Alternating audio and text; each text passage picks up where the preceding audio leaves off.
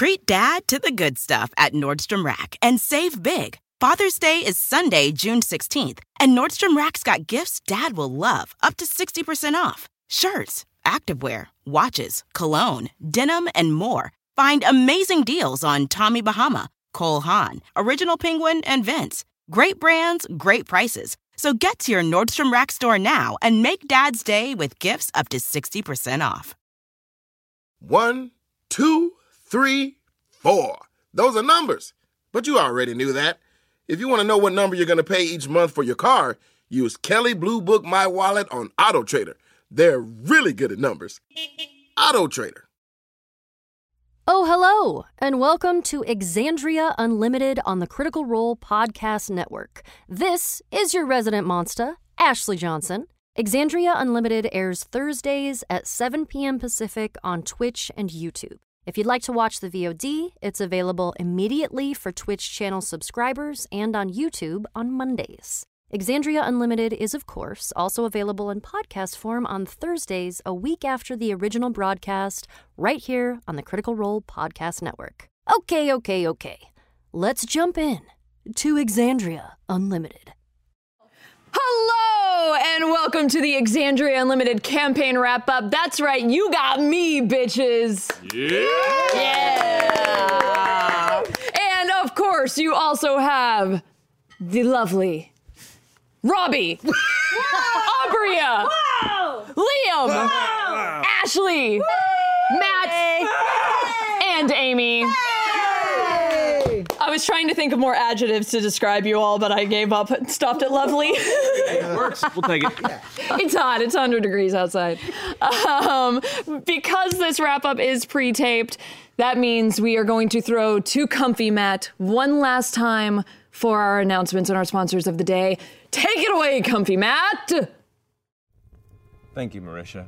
This episode is sponsored by Life is Strange: True Colors, a brand new full-length game in the award-winning Life is Strange series from Square Enix. This new standalone story follows Alex Chen through a thrilling mystery when her brother dies in a so-called accident. Alex must embrace her volatile power to find the truth and uncover the dark secrets buried by a small town. Omar's already pre-ordered it, and he's excited. Life is Strange: True Colors comes out on September 10th, and if you purchase the Deluxe or Ultimate Edition, you'll later get access to Life is Strange Wavelengths, an exclusive prequel story where you play as returning character Steph Gingrich. And we're excited to announce that Steph Gingrich is canonically a critter, and she makes her mark on the record store she manages in the game. She'll customize it with official Critical Role merch, including posters on the walls, comics and t-shirts on the shelves, and you might even find a few familiar-looking ladies in Steph's dating app. Life is Strange Wavelengths releases on September 30th, and you can check everything out now at lifeisstrange.com. I know, buddy, it's just around the corner. Thank you so much also for joining us on Twitch and YouTube. To join in our live and moderated community chat, please head on over to our Twitch channel. And of course, these gorgeous statues of Vex and Vax are available for pre-order right now from our friends at Sideshow. Vax stands at 11 3/4 inches tall with his wings out and carries his 3 signature daggers, Whisper and Flame in hand, with the poison dagger stashed in the sheaths hanging from his belt alongside Simon. Vex stands at 11.5 inches tall with an arrow nocked in Fenthras and wearing her white dragon armor with elven chain and signature blue feathers. Both statues have the Vox Machina monogram engraved on the base, and you can pre-order your Vex and Vax statues right now and check out our Sideshow collection at sideshow.com/brands/critical-role. And with that, back to you, Marisha.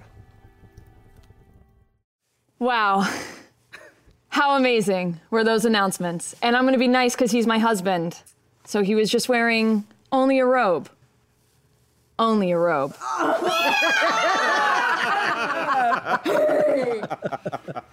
love you. Just simple, easy to achieve. Easy. And a little hot. Okay, I think that we are... Beastmaster.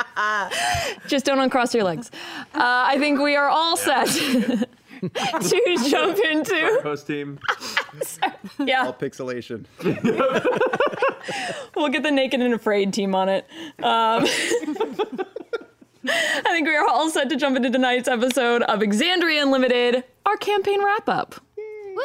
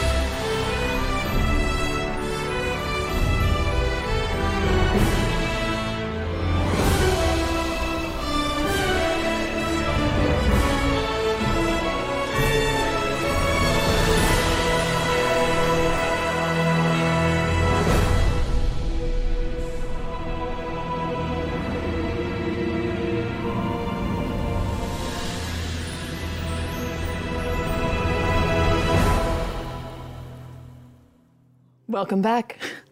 Okay, you all, if you saw the campaign wrap up for campaign 2, this is going to be kind of similar. It's going to be a little bit of a roundtable discussion. Feel free if any of you all want to chime in. If you have any questions, now's the time to ask them. But until then, I'm going to kick it off. Robbie and Amy. This was your guys' first time really diving into like a campaign. You guys are the role-playing game newbies of the group, and now that the experience has completed, what do you think? How was it? Man, it's like a vital part of my personality now. Like, I just... Yeah, you fell hard. It's all I want to talk about. It's all I want to talk about with anyone, my gynecologist. And I'm like, have you ever played D&D? Talking with your gynecologist about it too. Yeah. It's super weird. Shout out Dr. Brown. She's heard all about it. Yeah. It's so good. I wish I had done this when I was younger, because I would have had like so many more experiences. That's exactly what I said. Like my first thought, like where it's like, oh, why have I waited? Yeah. It's been amazing, totally. Yeah. So have us back.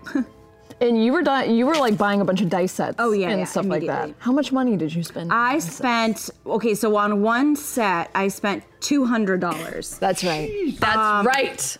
But they were very sharp dice. Isn't that a thing? Like the sharper, the more expensive? Yeah. Okay. Versus dice and self-defense mechanism. Right. You know. And they were like handmade, like, hand poured or whatever. So yeah, I spent a lot of money. I would say all told, about $300 to $400. Okay. Yeah. That's respectable. Sure. Respect, yeah. Exactly. So now I have all these dice and no one to play with. Roll a 13. I know. Which is why. I know. Why did you get dice with the same number all over them? Weird. That's what happens when you're a newbie. Extra for ones that have all the numbers on them. Yeah. You don't really go with a 20, though. Yeah. And yeah, Robbie, how about you? Oh, I went into a game shop the day I got my phone call. I couldn't do online, and I was like, D&D, help! And I love the guy in there because he was so sweet, but he could not have been more disinterested. He was like, yeah, they're over here. And I was literally like, which ones are for D&D? And he's like, these. And I was like, what are the heaviest, most gold ones? And those are the ones I bought. Yes. And in the back of my head, I was thinking, this guy doesn't know I'm going to be on Critical Role, bitch. Yeah. I bought that one, and then they betrayed me over and over again, and I started to just gobble up any more. I bought some off of Etsy. I bought some with a stupid monster eye in it. And then I had a moment, like right before we were starting, where I was looking online, and I found one made out of human bone. And I was sitting there at like 2 in the morning just going, is this the moment where my life changes irrevocably forever? Do I buy my first human body part made out of dice? And I decided against it. But if I play again, I might have to get those murder rocks. I don't know. No, dude. Like legit. And talk to Mersh about this. Like, I want to be in my will that when I pass away, like, ashes made into gemstones and put on rings and then passed out as magical artifacts. Nice. I want to have bones put into dice and like be passed on as relics. Like, I got plans to be that creepy dude when I die. Yeah. It's gonna be great. He wants to be the cursed item. Very that Catholic of you, Matt. Very Catholic. It is very Catholic. I want stories to be told about people that received me and then their lives fell apart. Oh, yeah. Like, I'm all about that. How Horcruxes work. Oh, you know, I'll be back, Liam. You laugh. it's gonna be like E8 leather bound in your skin is the first one. I want this face to be the front of the Necronomicon, all like, it's gonna be great. It's gonna be great.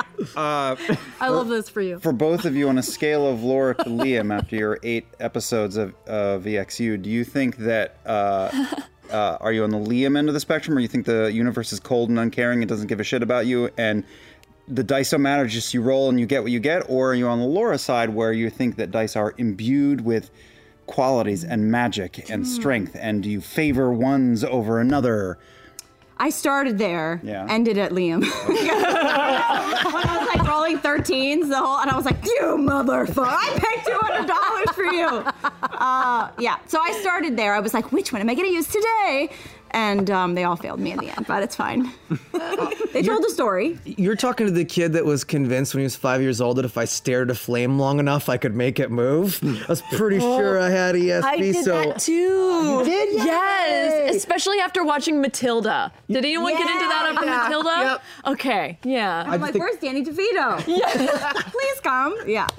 So I think that we're tapped into, maybe the universe can just go just a little bit. But if it did, it was not blowing on my dice this 8th round for sure.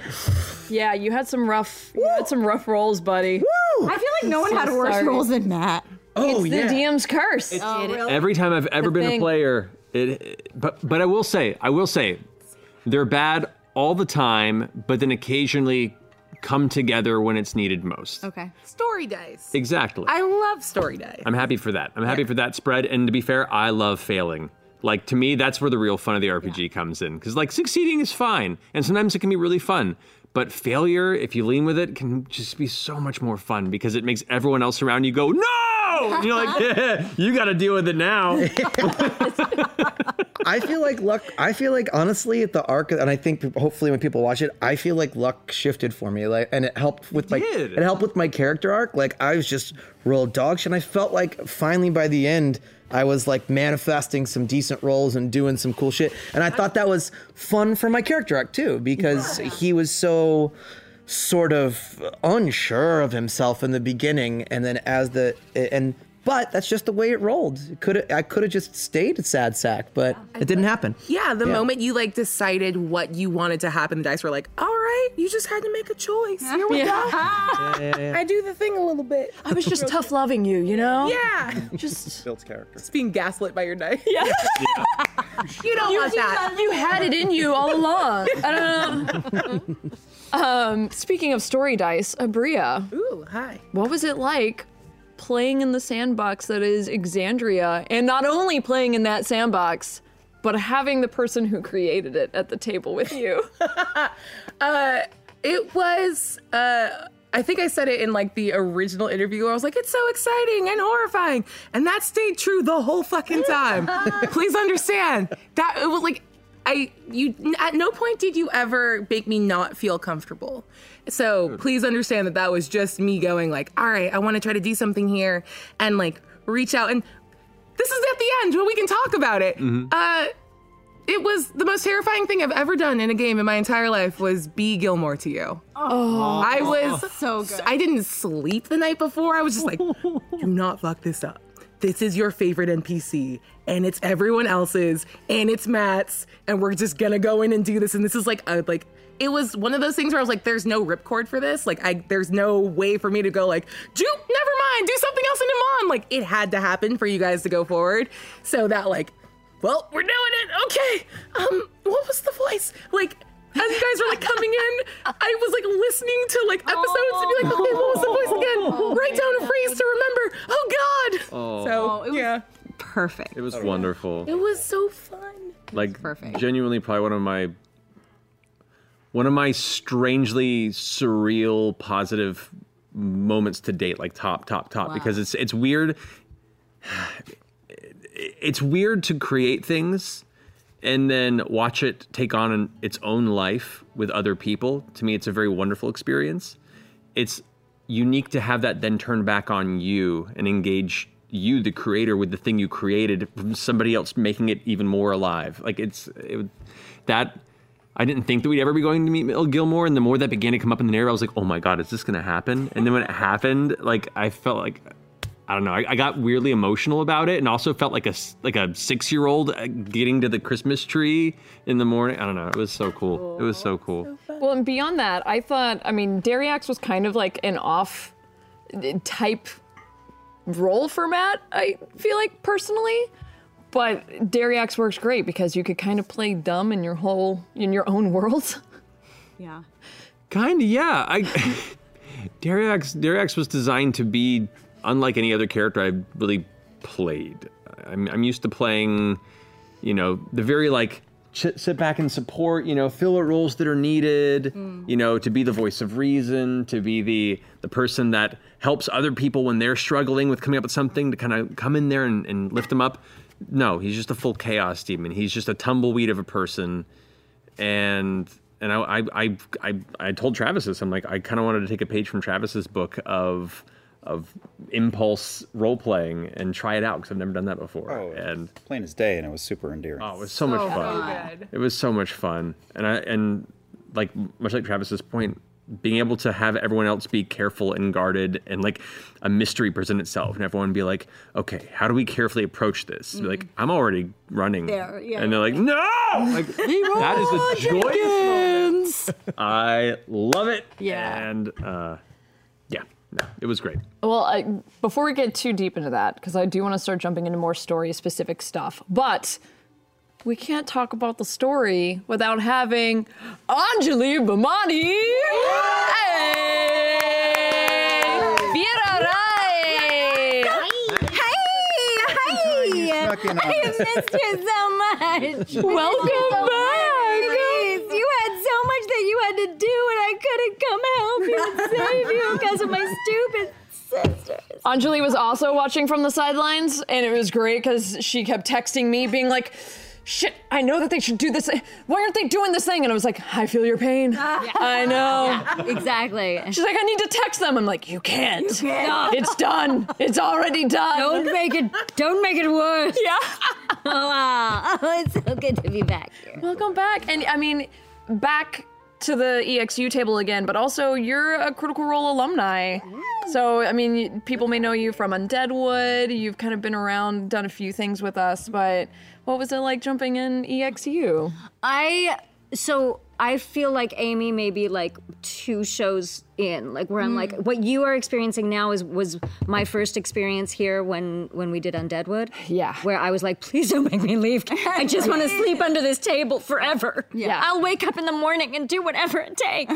And now every time, like, I get so excited when I get a call or get a text from you guys to do anything, because it's just, I know that what's about to happen is unlike any experience you have as an actor anywhere else and any experience you have as a person anywhere else. There's something about the collaborative storytelling that happens in this place and with the people that you guys bring together that is just, oh wow.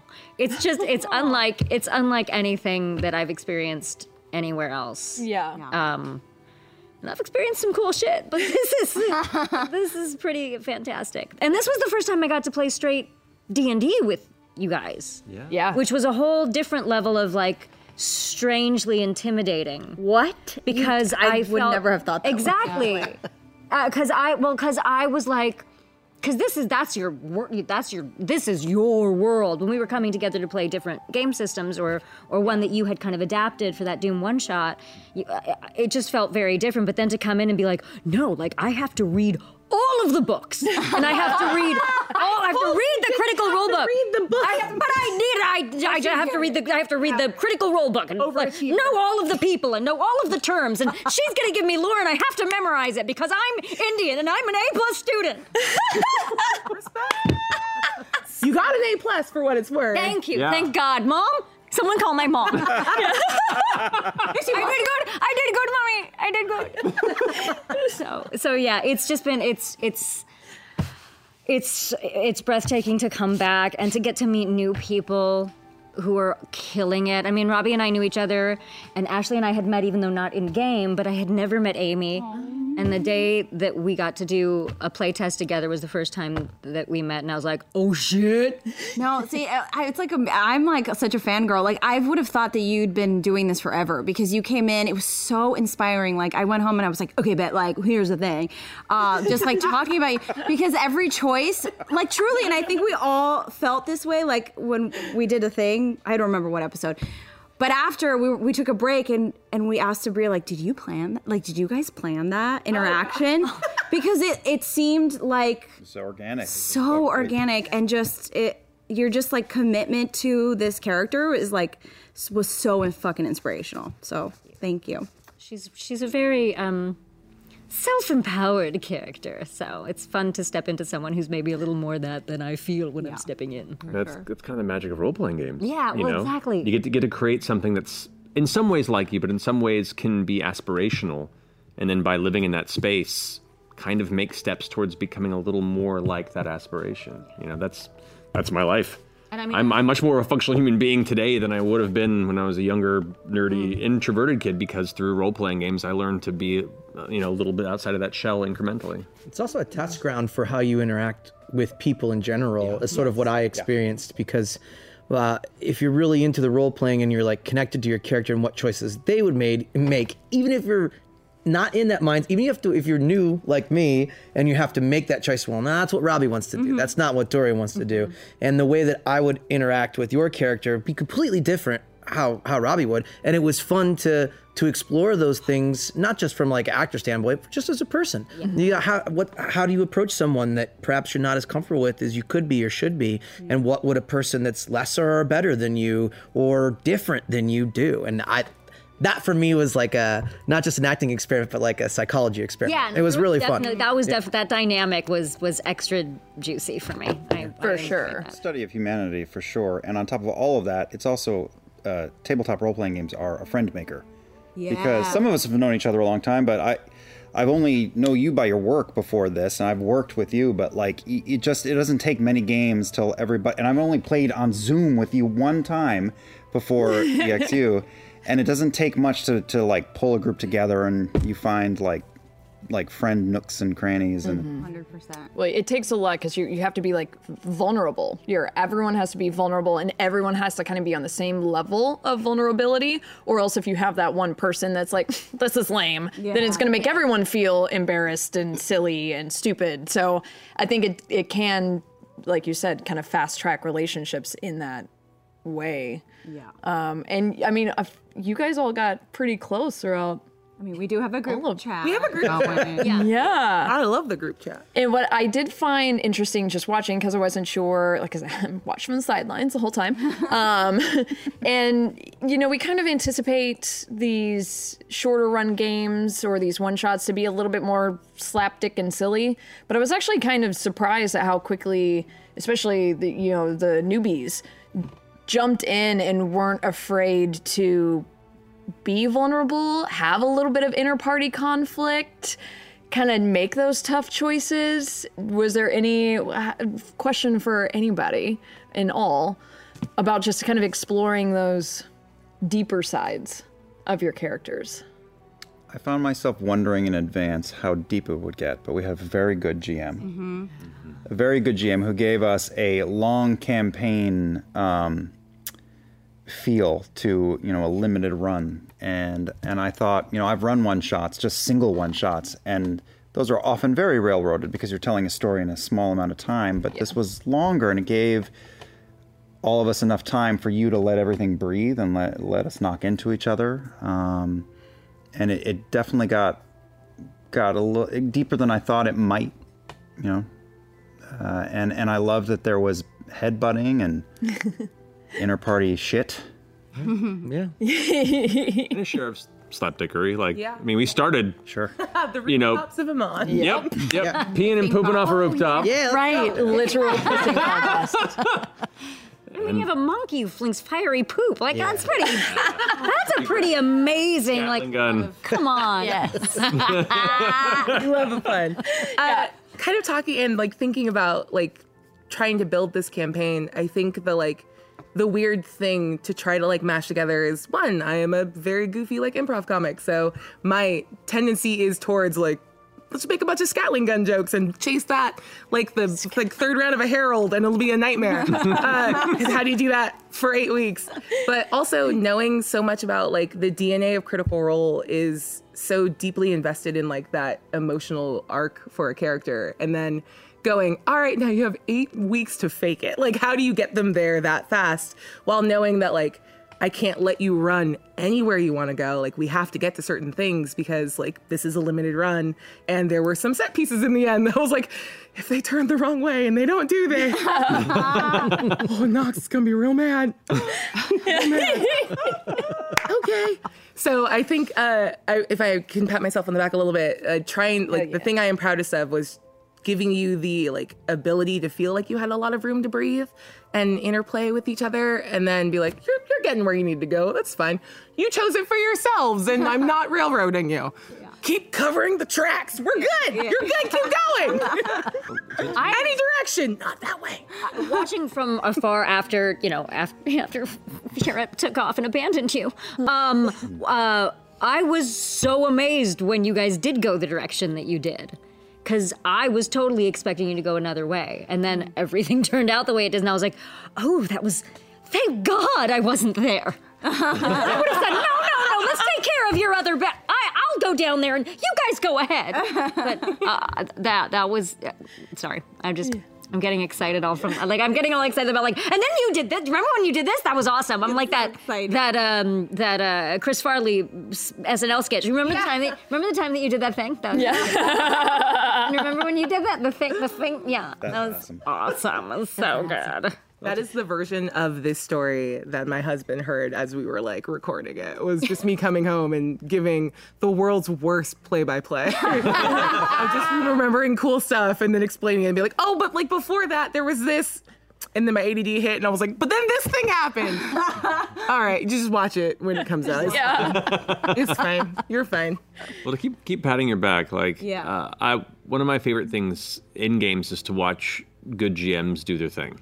That's part of what, drew us to reach out to you to do this. But it is such a delicate balance, to your point of trying to convey interesting narrative threads and let the players make the choices and to follow the paths and to dangle enough interesting points where they still guide the path, the immediate path, but still kind of fall in the line of where you hope they go to follow the macro story that you've prepared and built out.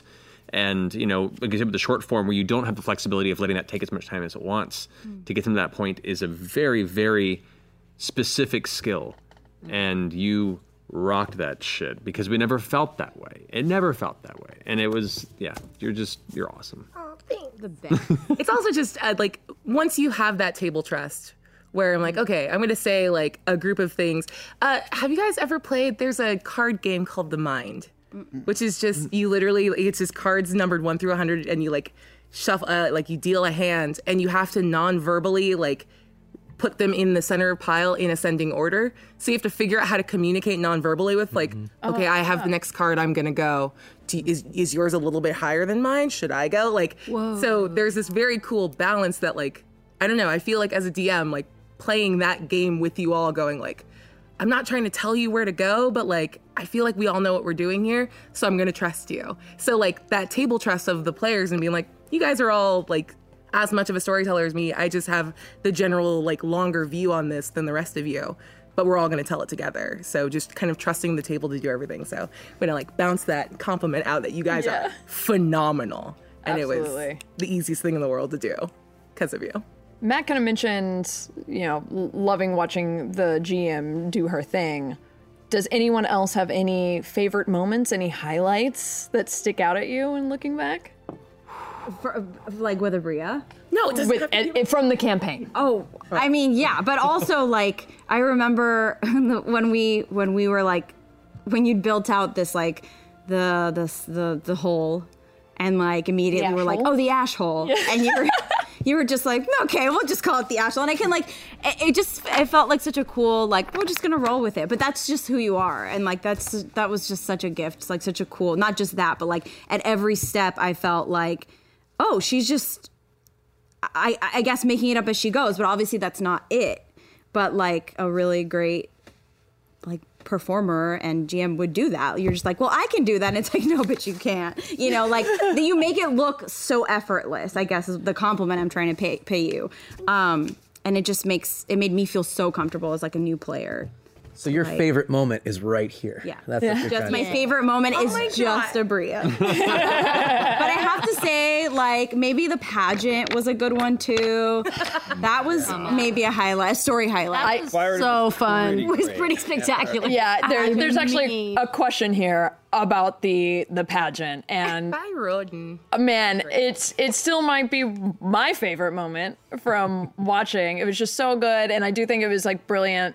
Having the people who were my character wouldn't participate, but you give them NPCs because Anjali's rival to Opal. I mean, that was That's your highlight.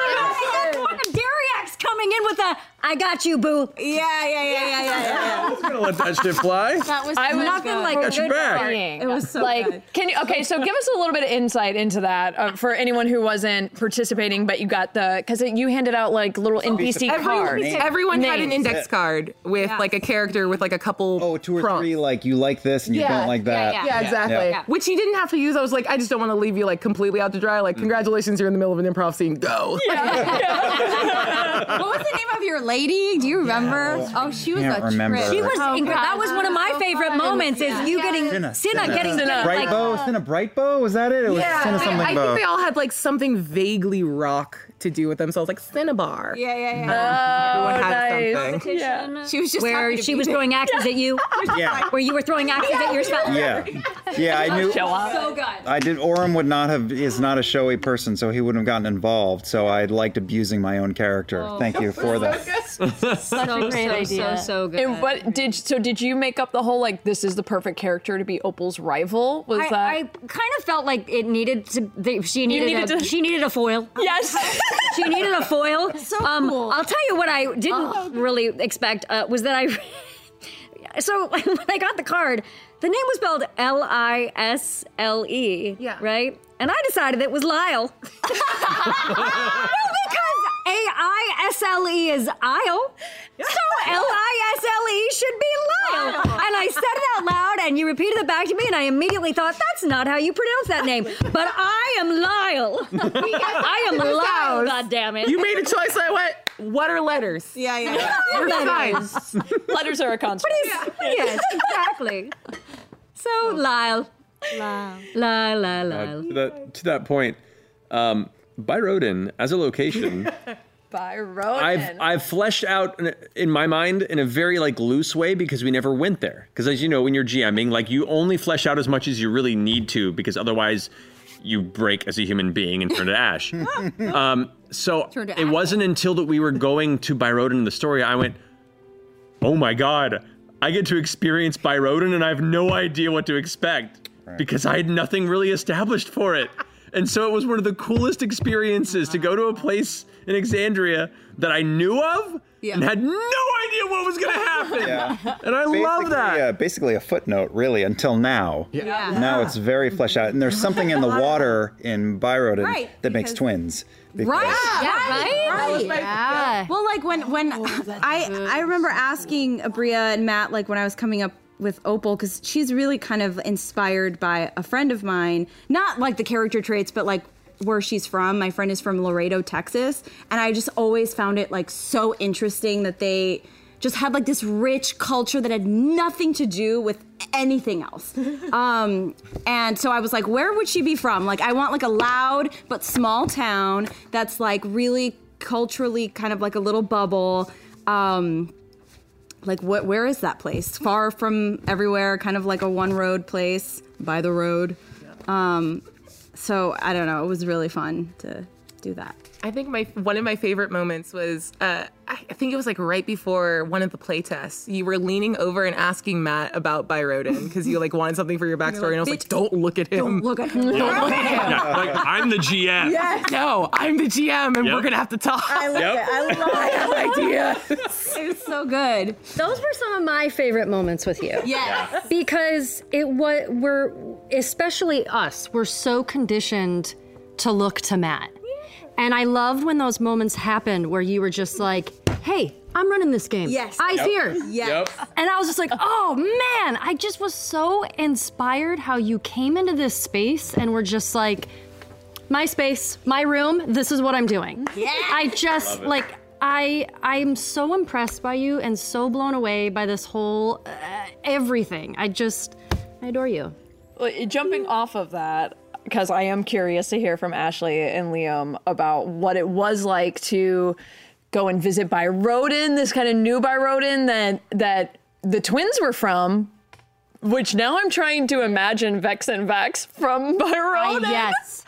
And you're like, oh, that's why they turned out the way they did. I understand. Makes a lot of sense in Makes a hindsight. lot of sense. Oh, that fucking pageant. Oh, fuck this. fucking pageant. For sure, you had to be Oh, the pageant. back Like to for back sure. totally the goth kids that had nothing to do with it, Yeah. like sat in the way back going like, this is such bullshit. Yeah, but maybe like 1 year, like they were made to do it. I don't know. Like, I could see just Bex 1 being year, pushed like, into just it. fucking push them onto the 100%. stage. My favorite thing about EXU, I came into this to a little bit be an audience member in my own game. Like I've designed Orem to be support, which I was a little bumped by everyone going like, where should we go, Orem? I'm like, no, I'm not the leader. But I really loved watching everyone who came to visit, and I kind of consider you as a visitor in this game too, just because I'm so used to you being over there, and you were having so much fun.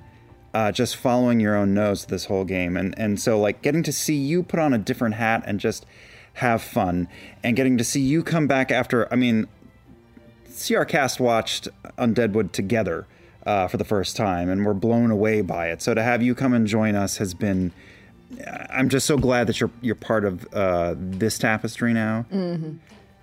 Seeing you, and I know how much experience you have, and I know that like, of course you came in here and owned it because, like everyone talks about, overnight success after 10 years of work, right? Right, yeah.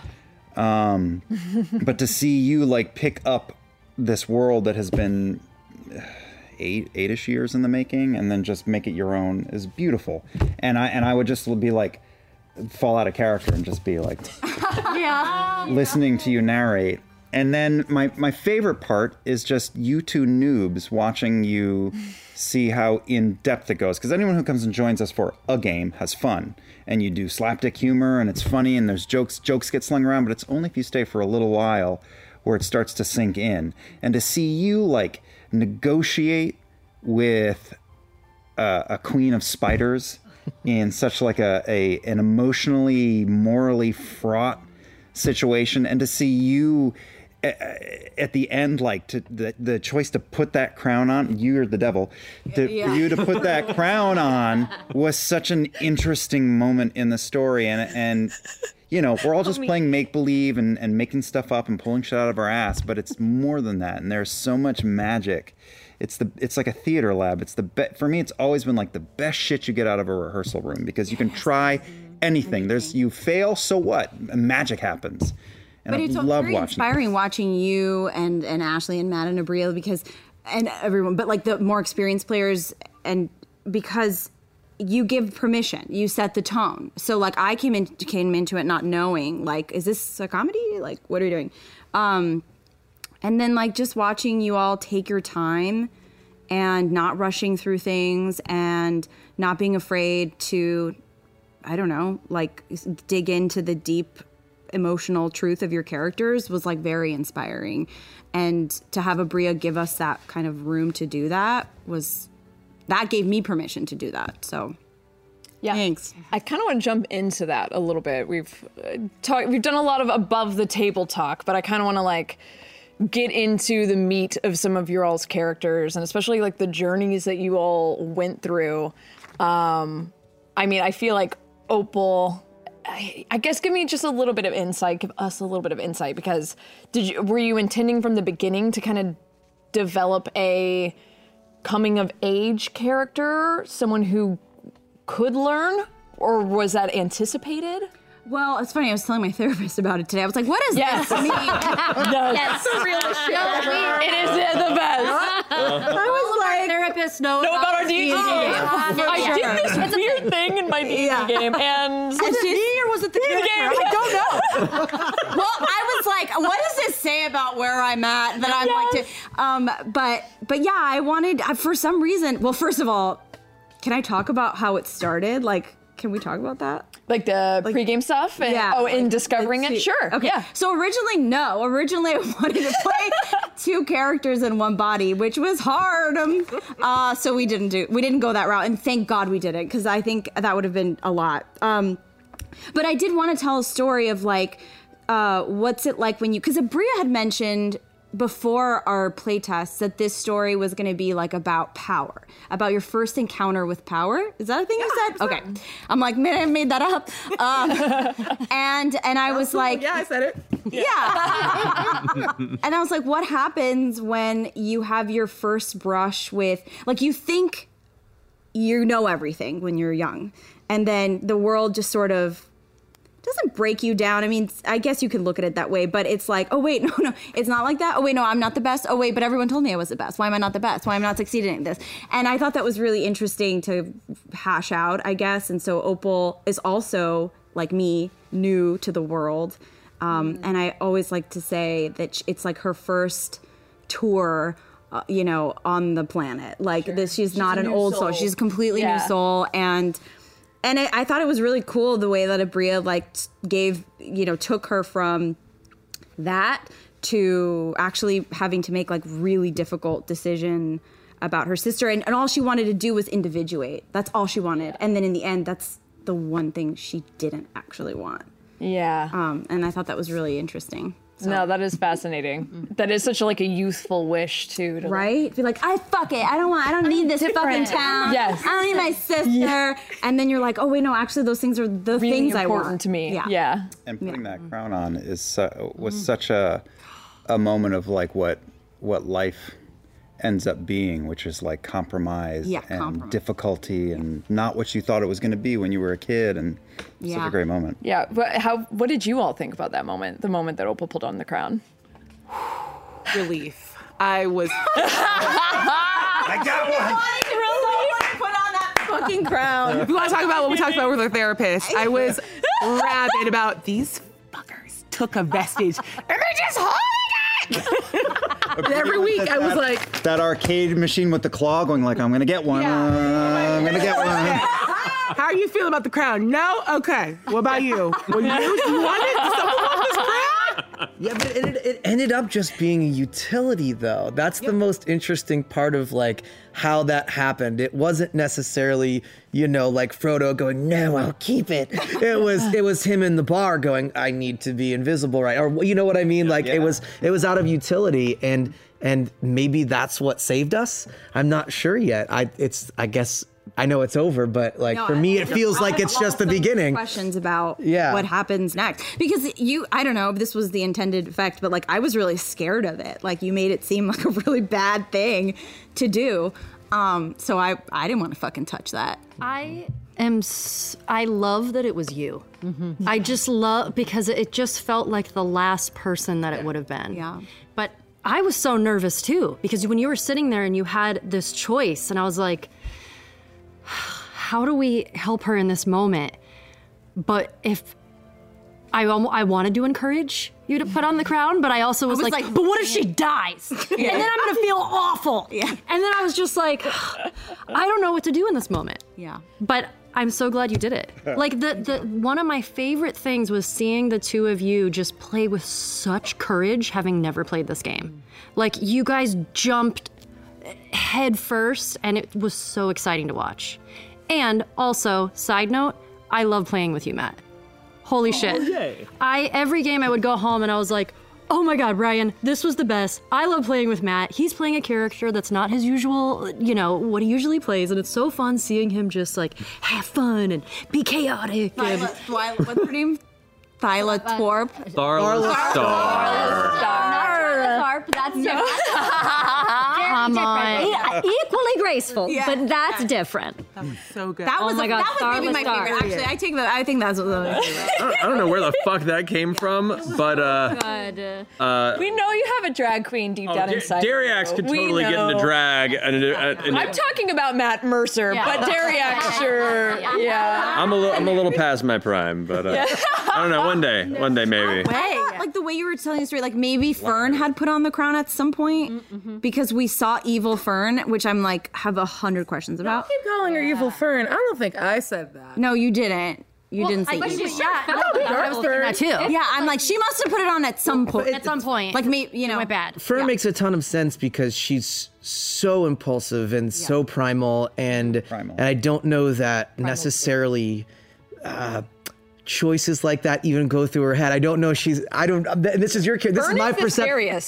Fern is the scariest character. In a team full of wild cards, she's the wildest for me. Yes. Well, she agreed. She lacks a classic spectrum of morality that you expect from the normal civilized heroic individual. That doesn't mean she's good or evil. It's just a different concept of morality in the world, Yeah. because where she comes from is a wild place where things are topsy-turvy and different, and that is exciting. Works favorite ways. Yeah. That was the thing. I was like, oh, you don't know if this is like a construct or some like apparition or just you later or before and you don't remember. Yeah. Who knows? Yeah. This is just a Oh, I know. And there's a meeting we can have about it later, but don't worry about that yet. Oh, man. Okay.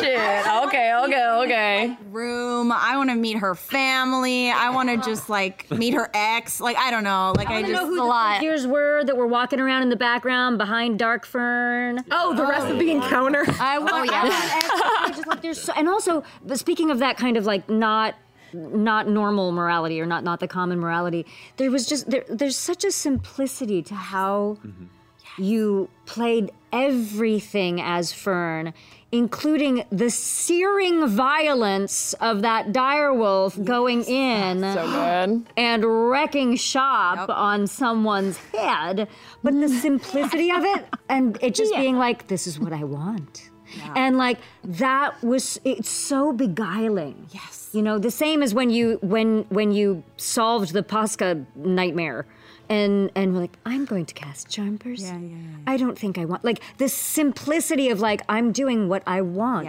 from moment to moment and I'm judging it I'm evaluating that based on how do I feel about this? Yeah. And talk about courage. That's courageous. To have no bag of tricks. To just be like, I'm just gonna, like, I'm like, ah! That was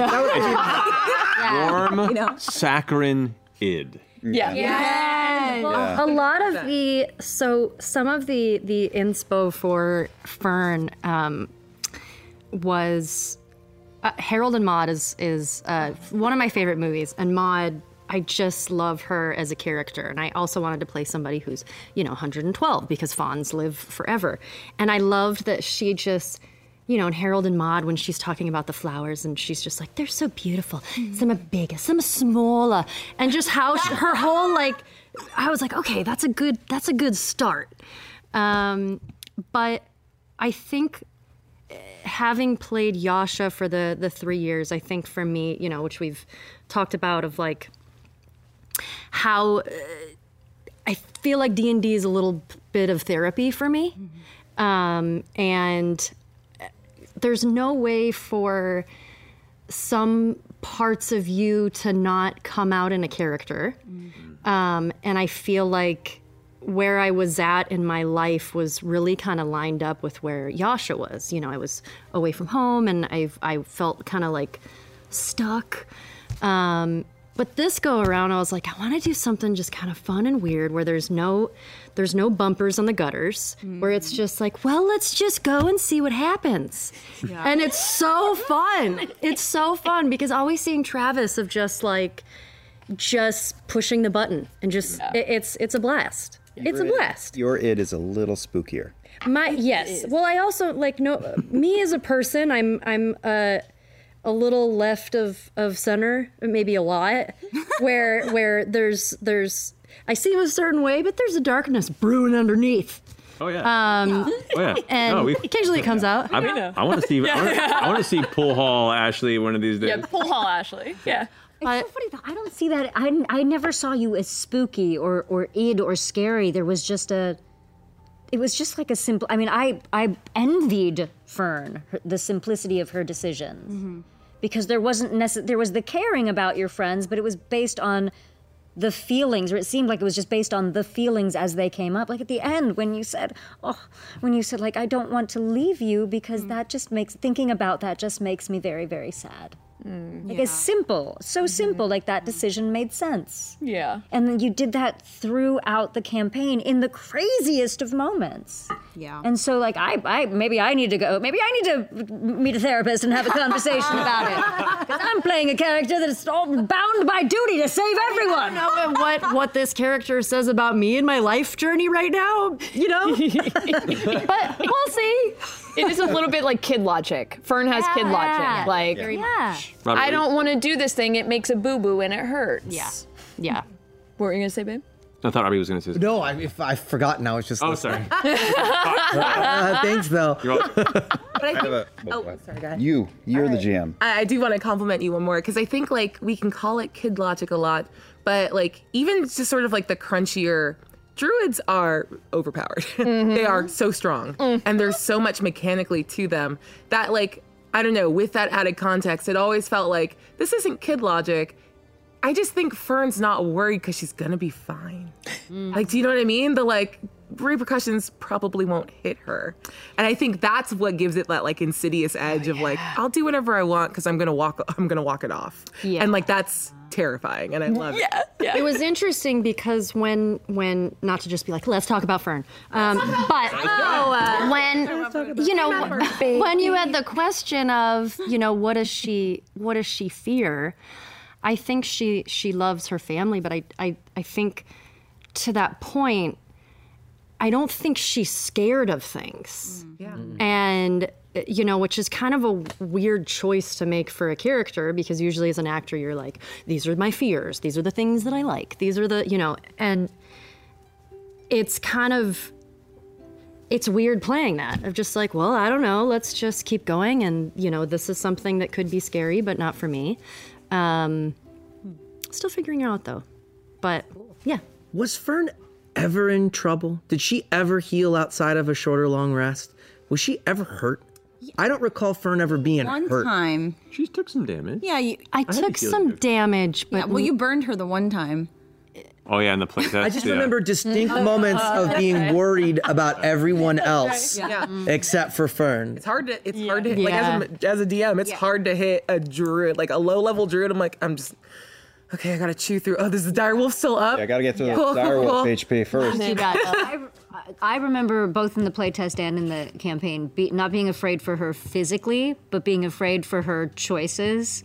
Like particularly when we showed that first episode when I came in and she was like, I might go through the portal, and I was like, no, you will, bad dog. Like this is not gonna happen. One way to break a character. Sorry? So hit points is just one way to break a character. Exactly. And it again, it's so fun to play with that person who is like, I'm gonna lean into the thing that I shouldn't lean into. Because everyone around you is like, that could go horribly wrong. With, that Matt was saying, it's then everybody has to deal with that. And you're like, well, That's exciting. Well, that's pretty fun. And it was like, Liam, when you kept having to deal with being so pissed at these two for having the vestige in the first place and being so worried about that all the time. Like, that dynamic was so dope. Yeah. That, so that when she put the crown on at the end, I didn't know if you were going to come hauling ass at her with a sword. Yeah, Liam, how is Orem doing with this group that he kind of fell into? How is Orem? It's not what he anticipated.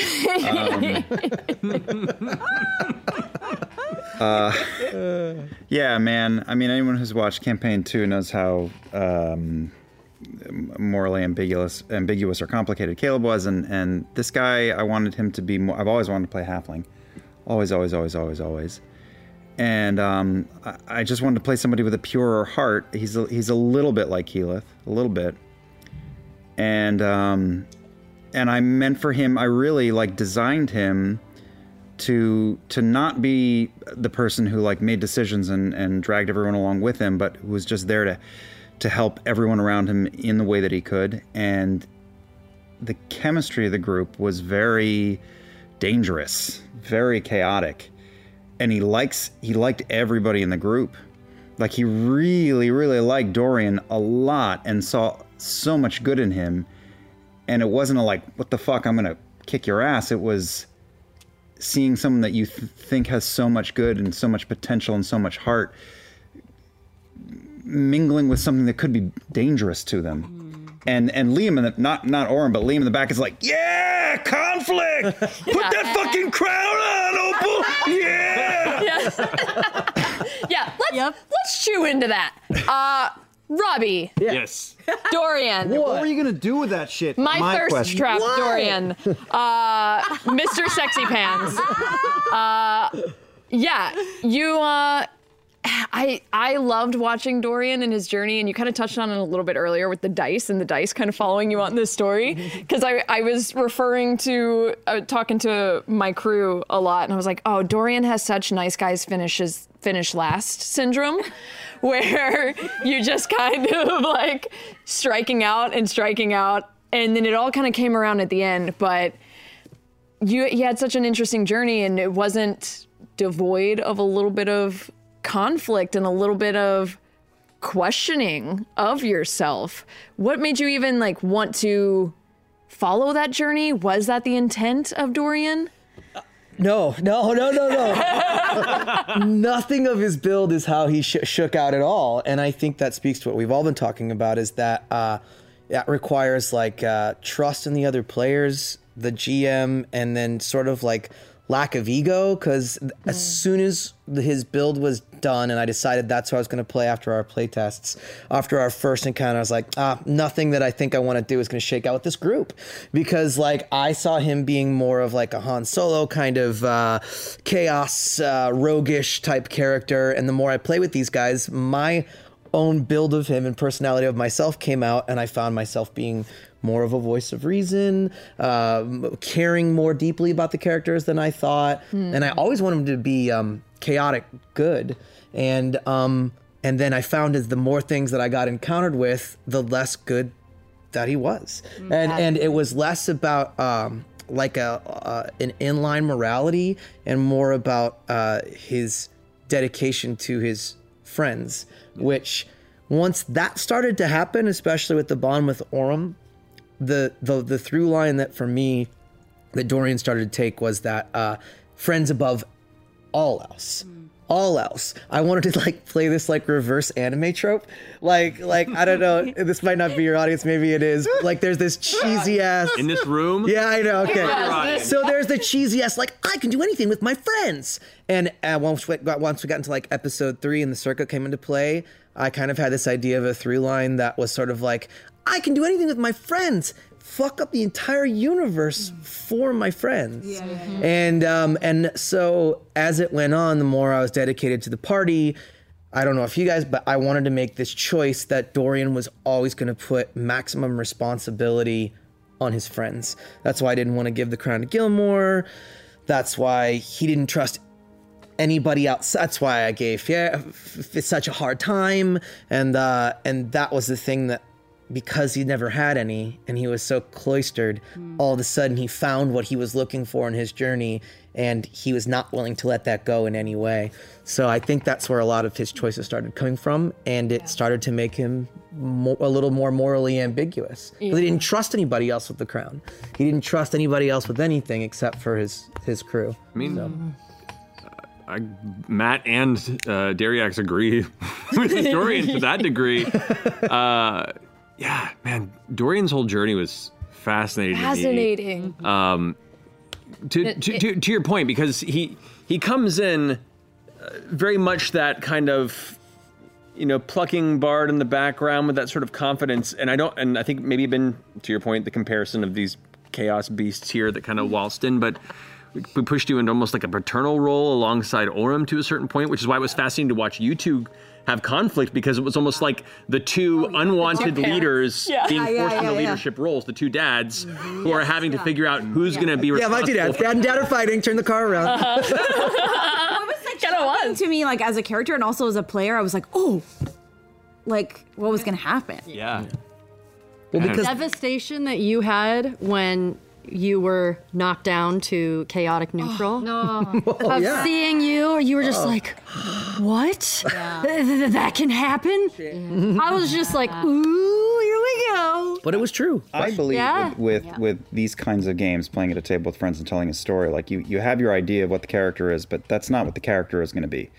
You find out at the table through playing what the character is. That was completely my experience of it, and I think maybe it's also why and I'm not speaking for, maybe we made choices in our backstory to play sort of cloistered characters that were then set loose into the world, because that's my experience of the game. Like, I'm not going to step into this continent and world and know enough about it to be able to participate. So it was a smart choice, good for us, because it was like, we can just come in as sort of these, not naive, but these characters that are a little more malleable and figure out our place within the group. And that was my experience of it as a player and as a role player too. Someone learning the game and someone learning this character at the same time. Yeah. I have another question. I know the answer to it, but I want the world to know. Tell everyone a little bit about what Dorian meant to do with that fucking crown. Because it's so good. I mean, I don't know that it... He may still have an opportunity. You want to hold back? Don't share anything you don't want to share. I will share this. It was never... That's the thing that hurt my feelings the most as Dorian, is your as Orm's disappointment in Dorian about the decision to keep it and to not give it up, is because what hurt the most was never about the crown. Not really. It was about us having it and us having stewardship of it and not wanting to give it away. And that's why it hurt, but I couldn't say that because then it didn't feel right. It felt like I was showing my motivations too much. So it was, I don't know if it was ever about Dorian really wanting it all that bad. I just wanted us to have it. Yeah. I mean, I had ideas of what to do about it if it ever came in between us, though. That's something that I've been planning the whole time after I realized that if this gets in the way of the group, how do I get rid of the crown? And it never needed to happen. It definitely would have gone the way you thought. Yeah, that's what I'm saying. There's no planning. I do think it's interesting that the moment you made this really strong decision that we have to keep it, but we can't wear it. Yeah. I was like, okay, we're playing the prince now. And then one of my favorite things as a GM is playing the corruption arc for characters, especially new ones, especially people with a strong sense of this is who I am. And I'm like, bet. Really? Is it? Fucking bet. And I think knowing what I know about your backstory with your brother and leadership and stewardship of a group of people, let's play the prince now. What is a leader willing to do to protect the people that they care about? And that's one of the lines in there is you should be willing to go to hell for your people. I was like, all right, you're going to be the one that I'm going to focus on with this crown now. Prove to me how much you want to take care of them. And I mean, you had such an interesting connection too with Fira. And just kind of, and I know you kind of had this kind of kinship. I don't want to say maternal, but you kind of had, I think, I don't want to speak for you. You know your character better than anybody else. But I loved watching your all's connection. And there was a little bit of that from the pregame that you guys had from the test game. Oh, man, the pregame. That thing in the pregame. I know. Well, we can talk about it. We can talk about it now. We refer to the pre-games, just so everybody knows. We did a few, just like we did for Campaign 2, where we did a few games for everybody to get comfortable with their characters and kind of figure it out. And we have since referred to those games as canish. Some things the characters and the GM decided to keep and utilize as anchor points going into the game. And then some we were like, this is why we tested the game. That's gone now. But yeah, you guys had very kind of an interesting moment in the pregame that we kind of used as a catalyst. Yeah, just a tiny little taste of it, which was so nice. And it was so nice too, because even the concept of canish is so, the way you brought Fiera back into the group was sort of like coming out of the birth canal and not really knowing where you're going. What's happening? How am I here? And I'm here. And yet, there was all of this vague memory of what we'd done in the playtest. And we had never had any conversations about what we may or may not remember from that. So it just, at first, I had known from when I had seen what your character was that I felt that, okay, they're both Genasi. I'm going to at least have that, you are someone else from another plane. I'm going to have that kind of interesting kinship. But also, there was definitely, I felt like an older sister thing that I felt for Dorian.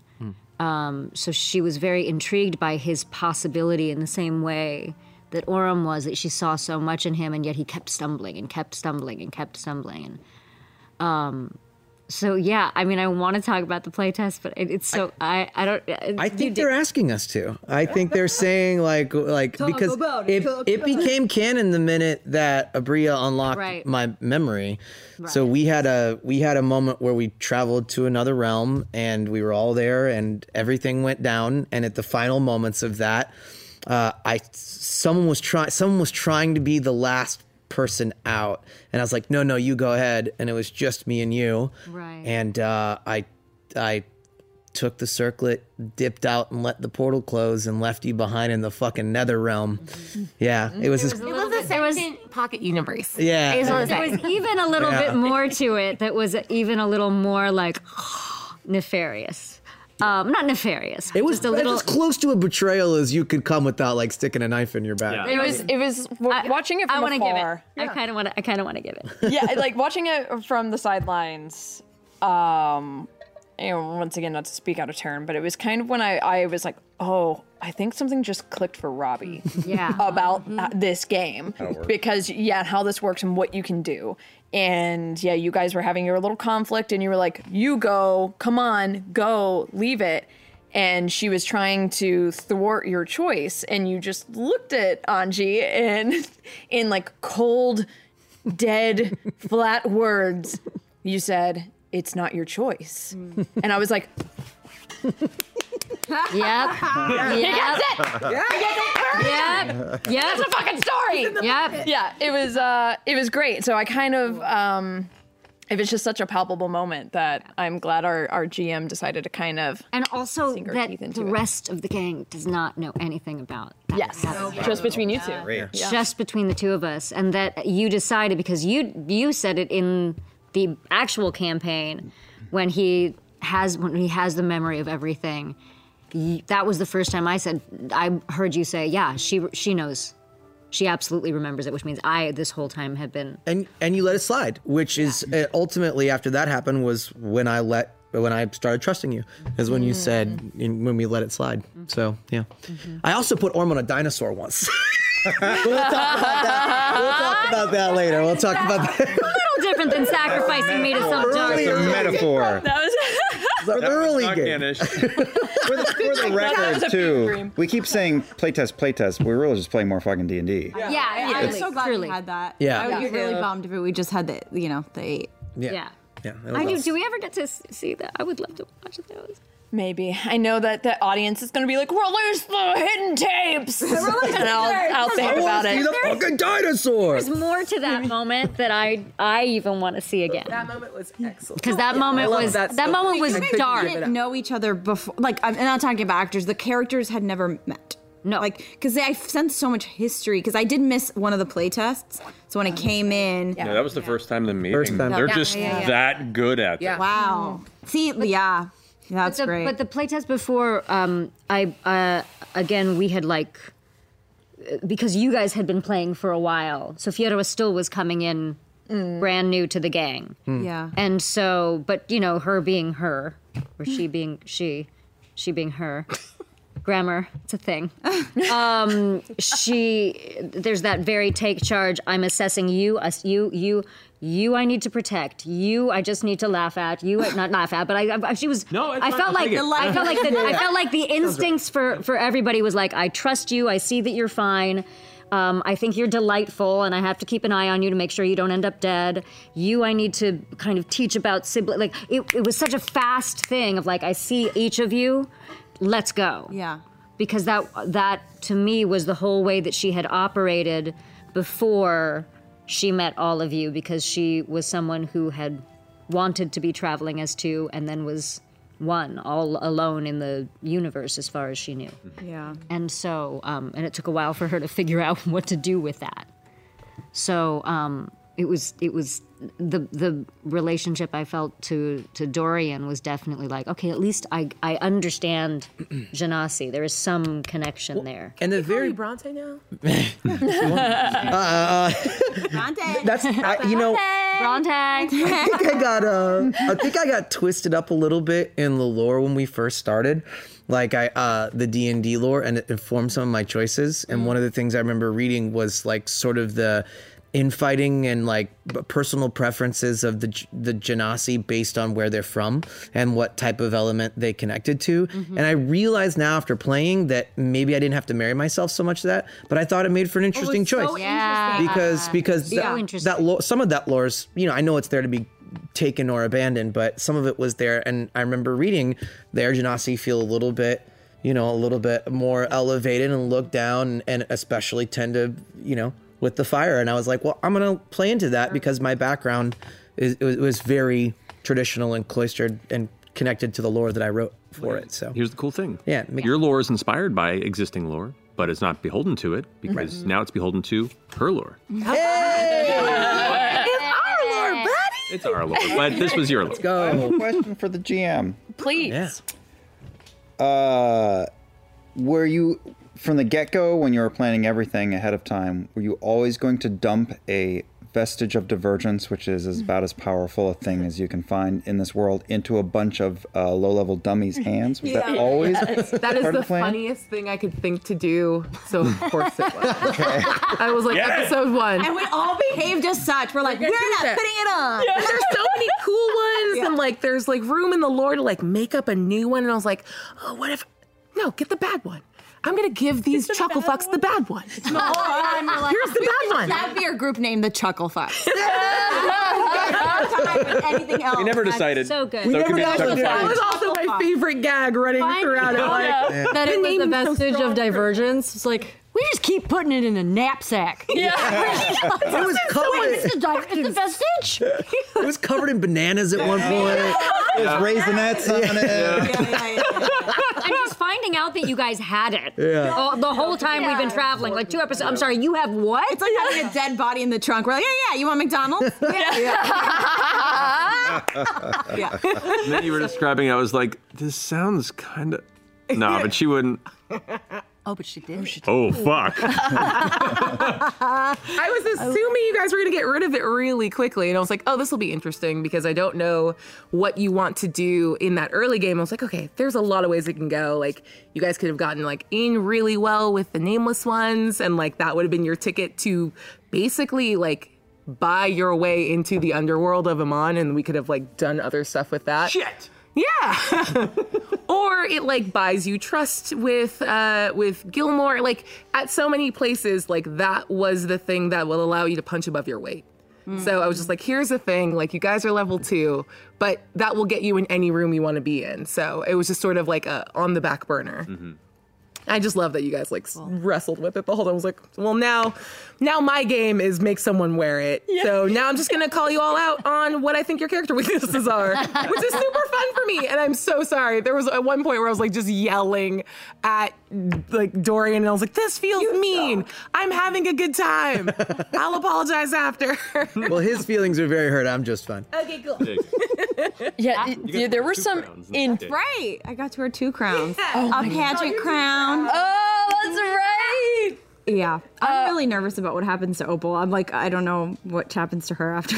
But yeah, I kind of want to ask about that because you had a pretty big oh shit moment with Ted and that whole end with Ted trying to be brought back as a lesser idol being anchor situation. Sometimes you just be a god or a little. Yeah. I like thought about it so much. I'm like, what happened to her? She dead? I don't know. Like I've like thought a lot about it. So, and I don't have the answer. Only Abria has the answer. That's true. Yeah. I'm gonna throw the props to you on that, by the way. When we finished that encounter, and we were like, the dust was settling, and we're all just kind of breathing heavy. And Robbie, the first thing is like, you saw the residuum? Give it to me. And it starts building connection. I was like, So cool. oh, my boy. So good. My boy. Like he's got this. Oh. He gets the game now. Like, I'm about to make a brown man blush. Come on now. Burgundy, my guy. Let's go. Oh my god! It just felt right. It felt right. We had all these questions.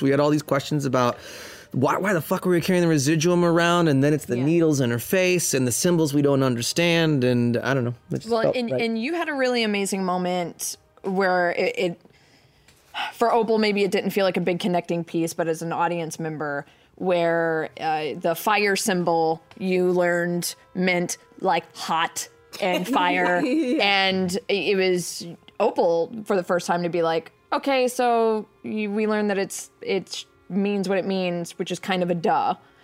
But I did feel like that was kind of the catalyst and the jumping off point of putting together the runes and then utilizing them at the end of the game with scripting it out. So yeah, I think you guys actually played the long game pretty well. And that's the journey of learning this game too. Like your first game or two, you're like, what can I do on my action? Literally though. Yeah. And then at the end, you're like, I take out the residuum and I use it to draw. Yeah. Well, that's something that I'm so happy. Sorry, go. It's something that I'm so happy to just be able to watch and be reminded of watching is that it's so much more about the storytelling than it is about the mechanics. And I did have a GM tell me once, like, quit asking for permission.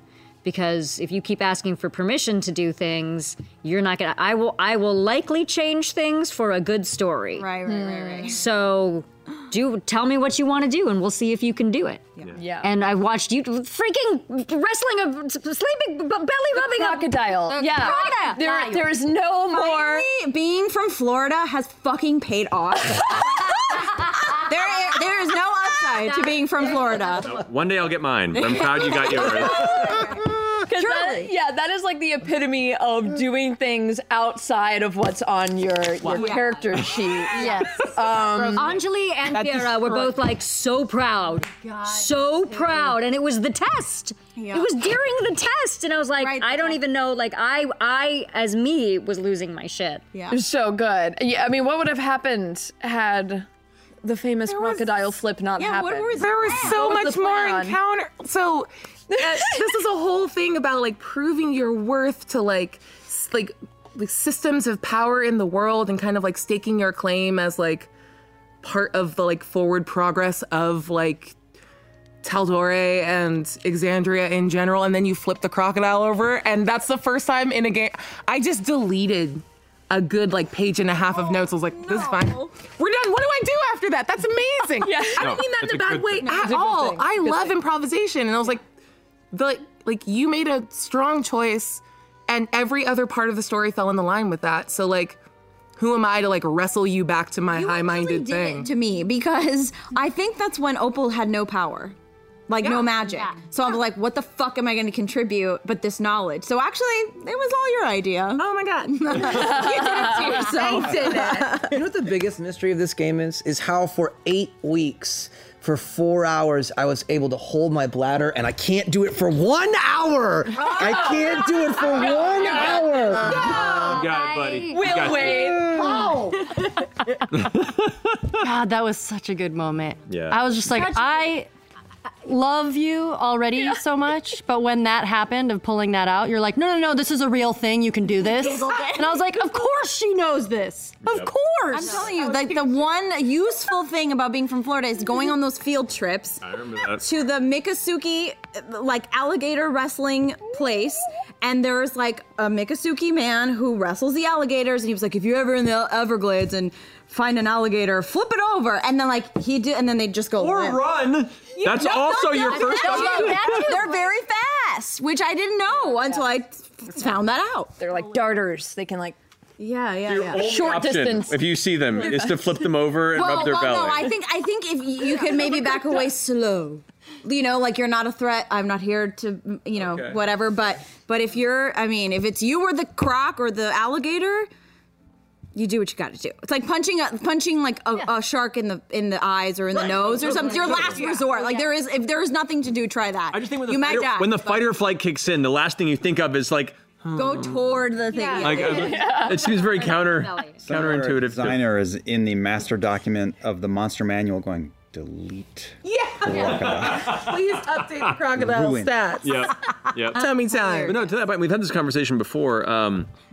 one of the things I love, that moment to me is indicative of one of my favorite things about role-playing games, which is when you don't focus on what the rules tell you you're capable to do.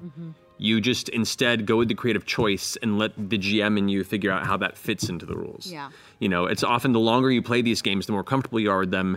You sometimes unconsciously begin to pigeonhole your options to what's on your character sheet, which is one of the unfortunate downsides to games like D&D and stuff like that, is it can kind of filter you into that point. But with newer players or people that have played for a while and encourage themselves to think outside that box, is to kind of let that go for a bit and instead just go with the impulse action and then figure out how to make it fit later. And good GMs will know how to roll with it and make it happen. Yeah. And that was just a perfect example of that. I loved it so much.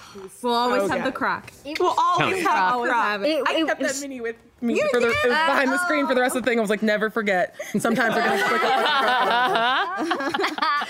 It really was inspiring and makes, because I may have played this in other games before, but I am constantly fighting that desire in me to say oh, but you can't do that because you have to fit into this story and you have to, and this is the thing, and rather than just being it's a game and your imagination is the limit. And that's how we should be doing so many things in our lives, but we don't get a chance to, so why not do it here? Yeah.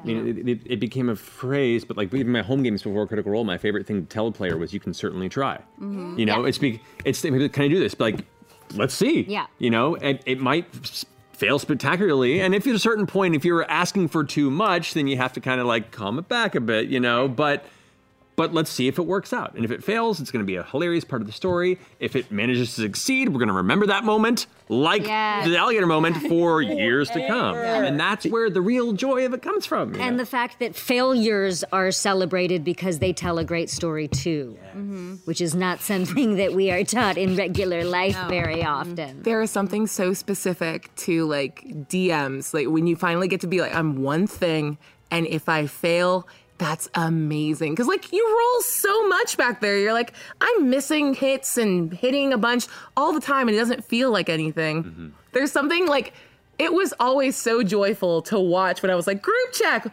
How'd you do? And your number was always so low. Oh, wow. And you were always so delighted. And I was love it. The point that I was watching you, I was watching you do it because we're sitting next to each other. And I was okay, I think the problem is the way his wrist rolls it. Truly.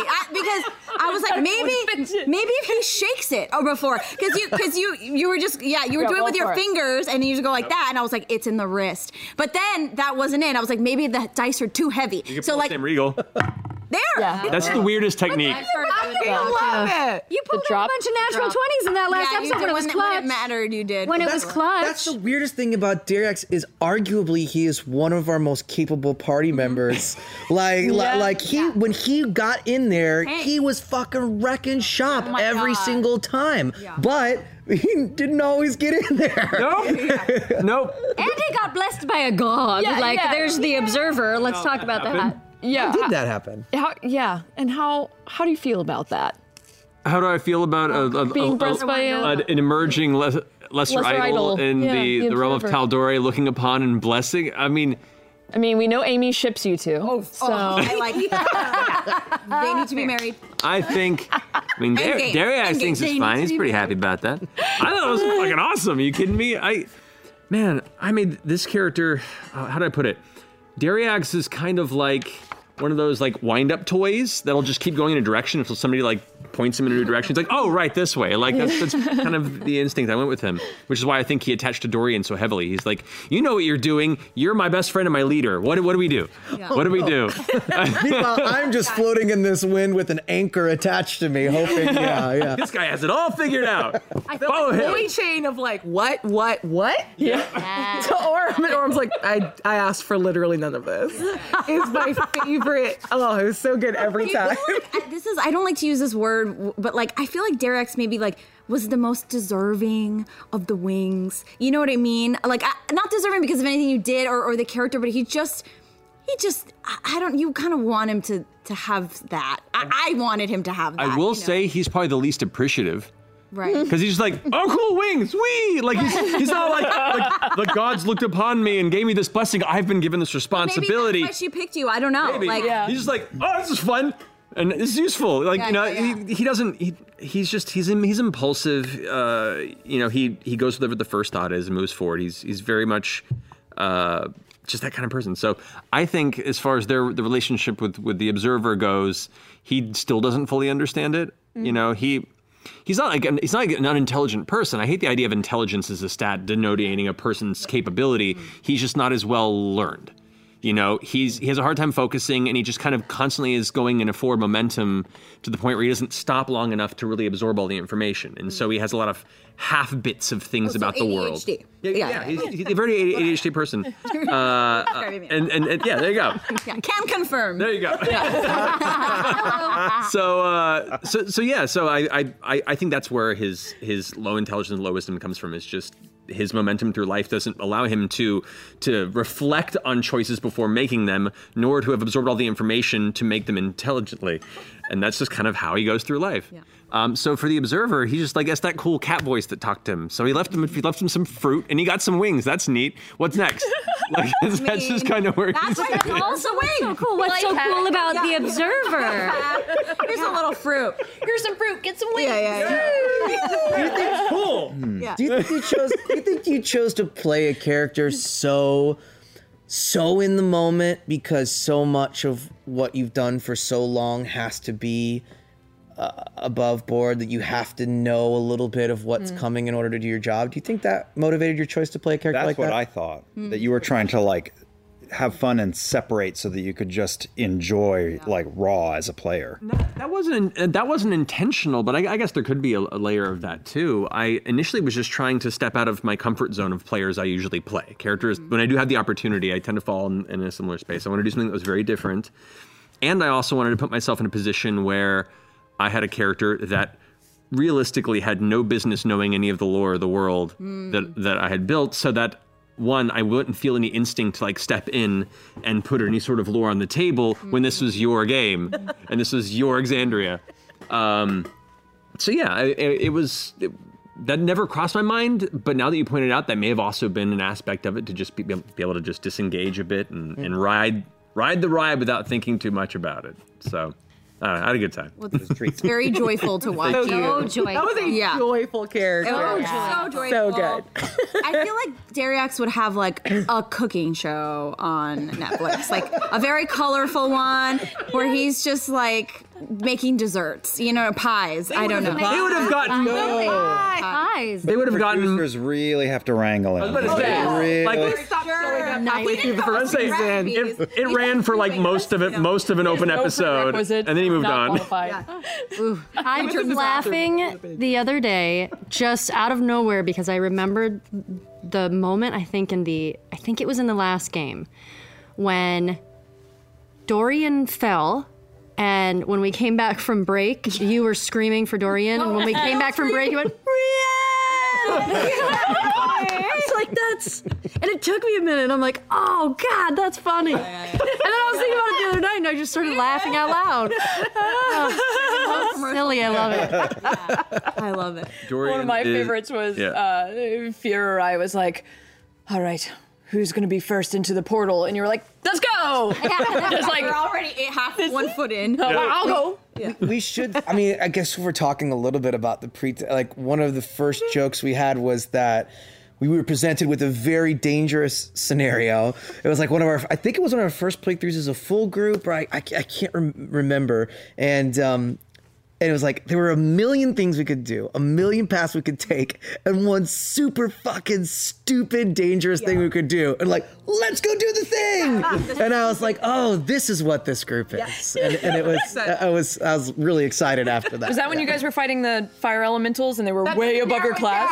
That's true. We fought a lot of them. So many times I had a complex about it. We're let's go in the crater. Those early games. Crater. And she was wait, no, I don't have a map for the crater. The crater was pregame, right? Goddamn crater. Yeah. I think My only note was don't go into there. Yeah. And they were we're going to go twice. How often can we go? Yeah, we went back. We almost died and immediately went back. It's like the GM is. I was like, okay. She's trying so hard to be like the video game that is trying to tell you you are not at the right level for this land yet. Like you have to go level up, and you're just like, nah, I got it. You're like, get this text out of the way. Sorry, let me be clear. A god showed up and said, hey, by the way, don't go in the crater. And you guys went, yeah. And then went twice. Well, we just need to check it one more time. What if? I think that was Orm's idea, actually. It was. It was Orm's idea. Which is on, like, So much for my trust. Yeah. It was. Which was a ballsy fucking move. But after that, the rest of the campaign, Orm's inner monologue was just, oh shit, oh shit, oh shit, oh shit. While also doing really dope combat shit the whole time. Can we talk about like the full-on stunt show that is Orm in battle? We watch Liam do like combat stuff for hours because you're so fucking good at it, and it goes so fast. It actually is the 6 seconds it's supposed to be, and you're just like, and that's my turn, and I'm like still like, and I think I can do this extra move. Like you're just so good at that. You've had a lot of practice. It's really good. Yeah. But the flair and the story. The flare. The flare. It shows. And if you look at a lot of role-playing games, you look at combat classes or combat builds versus magic builds and more magic-centric games, and the magic builds always look more interesting because you're like, I have all these options. When I'm combat-based, I'm just hitting and doing damage. Right. And yes, on paper, that's exactly what it is. But you gave a perfect example of how I love melee classes, which is where you get to creatively tell how you engage with the combat. You get to have fun with the flair and the spin and the visuals of how the battle entrusts itself into the narrative and how it feels like, it can be anything from, an Ip Man martial arts battle to an extremely beautiful, almost, Crouching Tiger type, combat dance to where it can be a really brutal, throw down, drag out, fist fight. Like I love those. You can do as much with it as you can. Talking about fire arcing through the air, I've been watching a lot of sword fighting movies and listening to like an audio book about the history of swordcraft. And what I've liked doing in the history of us gaming together is I started with, and I didn't start out to do this, but I started with a rogue, but not really a typical rogue. He would like run at things, which is dumb for rogues. And then I made a wizard who was a coward and hated himself. Like wizards often like power trip. I'm wielding the universe, and he was like the first game he ran and hid in a crowd. And I've always killed wanted that to play. Frustrating. I was like, where's he going? Fuck you. So I guess I'm working my way through the 4 original classes of D&D. And now I've got a fighter, but I didn't want to do it the typical way and just be like, I'm a big dude and I'm going to hit stuff. Like I've made a halfling and he's a ballet dancer, and I'm just enjoying being a little Baryshnikov. Baryshnikov. Hey, DM tip. Write a first refusal. Always give your players the ability to describe their own stuff, because when people know what they want to describe, nothing I'm good at this job. I would not have done as good a job as you describing all of the cool shit that Orm did. Yeah, so really it was cool. Every time I was just like, wait, no, you tell me. I know it sounds like I'm very, I'm phoning it in, but please just you tell me. Yeah. What did you do? How did it go? Holy shit. It'll 100% inform how I play again if I ever play again, and I hope to, because this was the most fun. Yeah. It will... When you watch someone do it to that level, and then you watch everybody just Matt's describing his magic and Fern all the beautiful little details and all the little details about your martial art, seeing that go down. I didn't even know that was part of the game before I started playing. I was too busy looking at the numbers going, okay, and thinking like a person that likes to play RPGs but not role play them. Mm-hmm. And I was like, you can make anything as cool as you want, even if I only rolled a 4. And I think that was something that I'll carry on forever, watching you do it, because then I realized, oh shit, I have to up my game. You just gave me the opportunity to tell about how I did something here, when you actually are given, for me at least with the dice, the rare moment to self-actualize. So I was like, well, I better fucking make this at least kind of cool, because we are heroes, right? This is fucking Dungeons and Dragons. We're supposed to be doing some epic shit, and that's always what it felt like with everything that you did. Literally. So yeah, and it was also cool. From an actor standpoint, it's a lot, or it's very inspiring to see someone show restraint in a character. And like, that's really hard when you're improvising and you don't know what you're doing. I'm talking about myself. You don't know what you're doing. So like, I like to talk my way out of things, and like to have that sort of like stillness, and I'm not going to be the flashiest character. I'm not always going to have something to say. Is just fuck. Like, that's like the dream. Like, that's so cool as an actor for you to choose to play that character and play it so well. So I will say the difference between, and they're both gorgeous and beautiful, between the way you describe, you know, the how do you want to do this, but your descriptions of your how do you want to do this is will go down in history because what are you doing? Oh, I mean, because I don't think I've ever seen anybody else who, and I mean this with all the love, who projects onto like the person that they're killing and inserts dialogue into their brain as well. And that's because I don't know what the fuck I'm doing. But It was so good. I was like crying, laughing sometimes, like in the way that you'd be like, and now they're looking at me like, bitch. And I'm like, she just like took a moment from the DM seat to be like, this is what he thinks. Yeah. Like, it's so good. Yeah. I love it. I love it. Oh man. I love playing these games, but I have loved this experience just because I have loved you to fall in love with doing it and seeing what you can do and how rewarding it is and how different it is from anything else. Yeah. It really is. It is so different. The passing the baton aspect of this is something that I didn't expect, and how, I think I said this earlier, but how egoless it kind of has to be, because like, I'm gonna go actors, I love them. I am one. I've been my whole life. You would think fit well in this world, and I get that. But you have to let the desire to be a star like fall away and share the table with everybody. And that's one of the things I've discovered was most gratifying, is watching everyone's sort of egos fall away. And when someone else has them, there's so much time as an actor you spend is so cutthroat, and it's so me. Yeah. And you have to be that way to be successful in this business to a certain extent. It's just the cold hard truth. But you get down at this table and you sit with other actors, people that you're supposed to like work with and compete with, and to let all the ego away and just watch somebody do something so fucking cool and just give them that moment by doing nothing is such a cool thing, and why I understand it's such a cool thing for just people in general to bask in the joy of watching someone else do well at something, fictional or not. I think it's not only good for the game, it's good for the person who's playing it. And that's one of the things that I've enjoyed the most, being at the table, for sure. When we met, like, in the before times, because I was like maybe gonna guest on the campaign 2. You're supposed to be a campaign 2 guest. Yeah. That game? And the side game. But I remember like going into it, not really knowing much about it, and being like, okay, so like, you know, who's gonna fuck who over? Like, I guess maybe this is just the way that I like walk through life, which is very sad, or through this business, where like I didn't understand really that it was like you're telling a story with your friends. None of these people are your adversaries. You know, I didn't pronounce that right. English is my second language.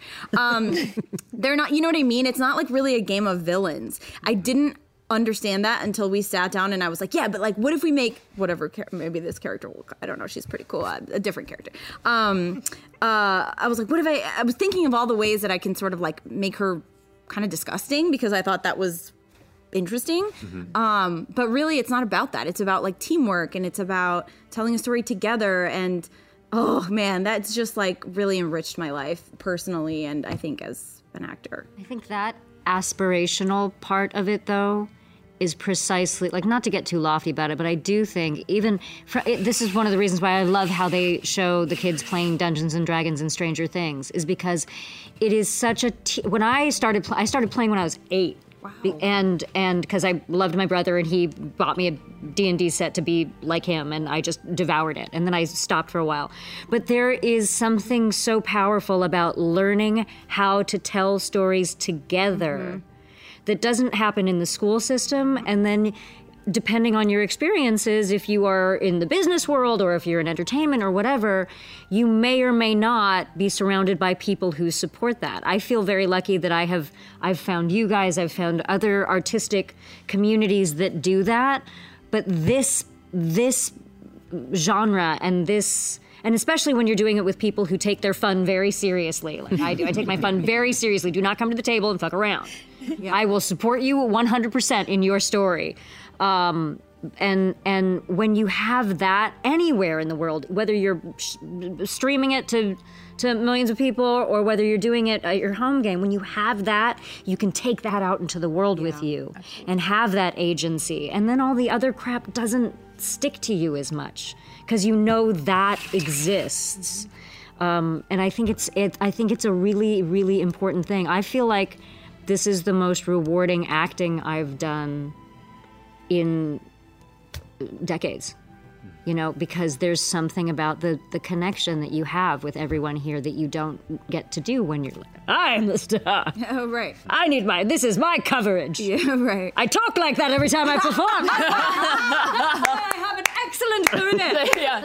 Is that I am Anjali Bhamani, and I am here to solve your problem. That's the first voice on your reel? Yes. Yeah. Exactly. So I'm Anjali Bhamani. Hire me, because I'm brilliant. I can work in New York as a local. I'm a handsome actor. Yeah. No, I am here to wax poetically about the power of role-playing games and everything that they can bring to you in your life. 4 hours. This could be like a 6-hour wrap up. It could be, Howard. It could. But we are running out of time. But no, I'm just so glad that you guys are able to like that. That's always the hope, and especially bringing in new people into this and like hoping like, oh God, are they gonna think that this is like real dumb? And we're like, ooh, these weird nerds over here doing these things. So yeah, to just hear that it was like such a rewarding experience for you and for everybody, and Abria, I hope you as well. Yeah, this was dope as shit. I was gonna make a joke, but no, just sincerely, this was great. I live here now. Yeah. We found the crawl space, right? We're together. Yeah. Thanks. Yeah. You could. Yeah. I got a table back during Undeadwood, so I'm here. Yes. They're in Right under that. I'm hiding under it. They're like, what's that rustling? It's like, oh, the EXU people are still here. We're like campaign 6. We're like, like wall monsters. Like, give us a shot. I'm like, leave out bowls of Cheerios in the morning. Like, what? We have to eat. Don't feed the EXU cast. Don't. Put up a sign. Read the sign. Where'd all the snacks go on the craft table? God damn it. Before we close out, I do want to say real fast, Exandria, but specifically Taldore, was something that was born accidentally from a one-shot between a group of friends that turned into a home game through a group of friends and just kind of slowly took shape through your misadventures and choices, and then somehow we ended up doing it online and it became a thing that is still blowing our minds continuously. And so this is a very personal and a very important thing to me, this world. Taldorian specifically because it's where it all started.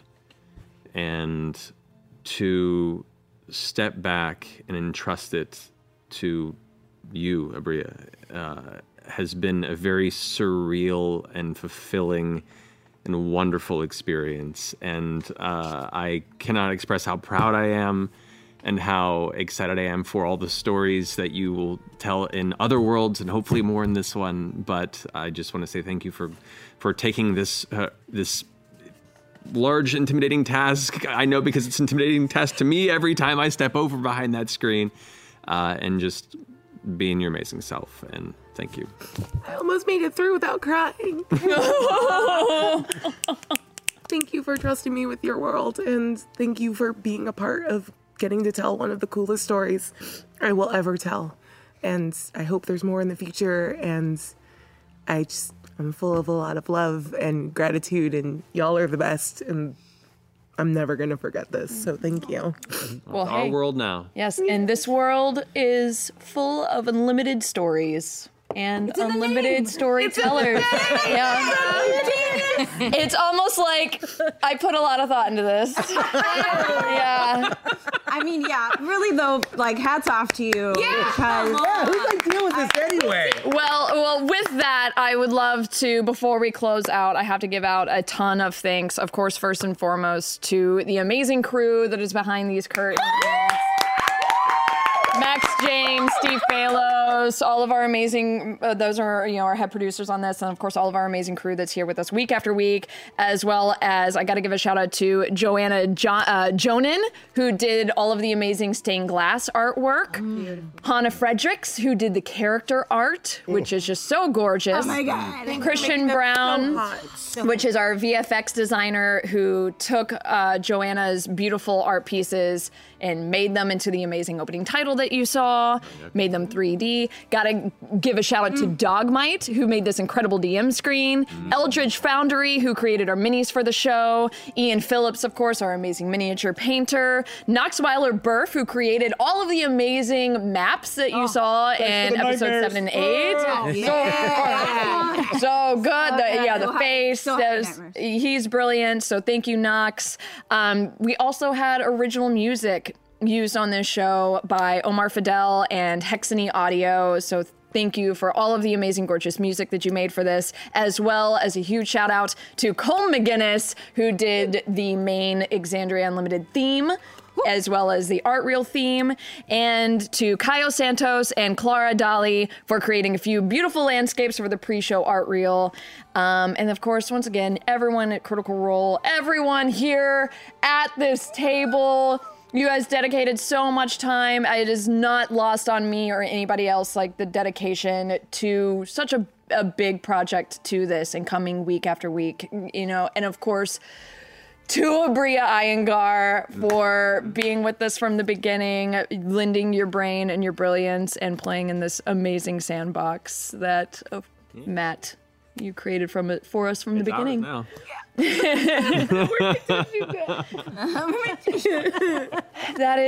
That's all the time we have for today, but not ever, not finite. Any last words, though? The Chuckle Fucks. The Chuckle Fucks! Cheers to the Chuckle Fucks. To the Chuckle Fucks! Hell yeah. Cannon. I love all of you ashholes for forever. Yes, indeed. Thank you all so much for joining us. We love you. And is it Thursday yet? I got to say it. Hey! It was me this time. That's it for the episode. I'm Ashley Johnson, just popping in to thank you ever so much for joining us for Exandria Unlimited on the Critical Role Podcast Network. If you've enjoyed the show, please leave us a review on the podcast app of your choice. Your review may just lead someone new to our podcast. There are unlimited stories to be told, and we hope you'll join us for the next one. Is it Thursday yet? Treat Dad to the good stuff at Nordstrom Rack and save big. Father's Day is Sunday, June 16th, and Nordstrom Rack's got gifts Dad will love, up to 60% off. Shirts, activewear, watches, cologne, denim, and more. Find amazing deals on Tommy Bahama, Cole Haan, Original Penguin, and Vince. Great brands, great prices. So get to your Nordstrom Rack store now and make Dad's Day with gifts up to 60% off. 1, 2, 3, 4. Those are numbers, but you already knew that.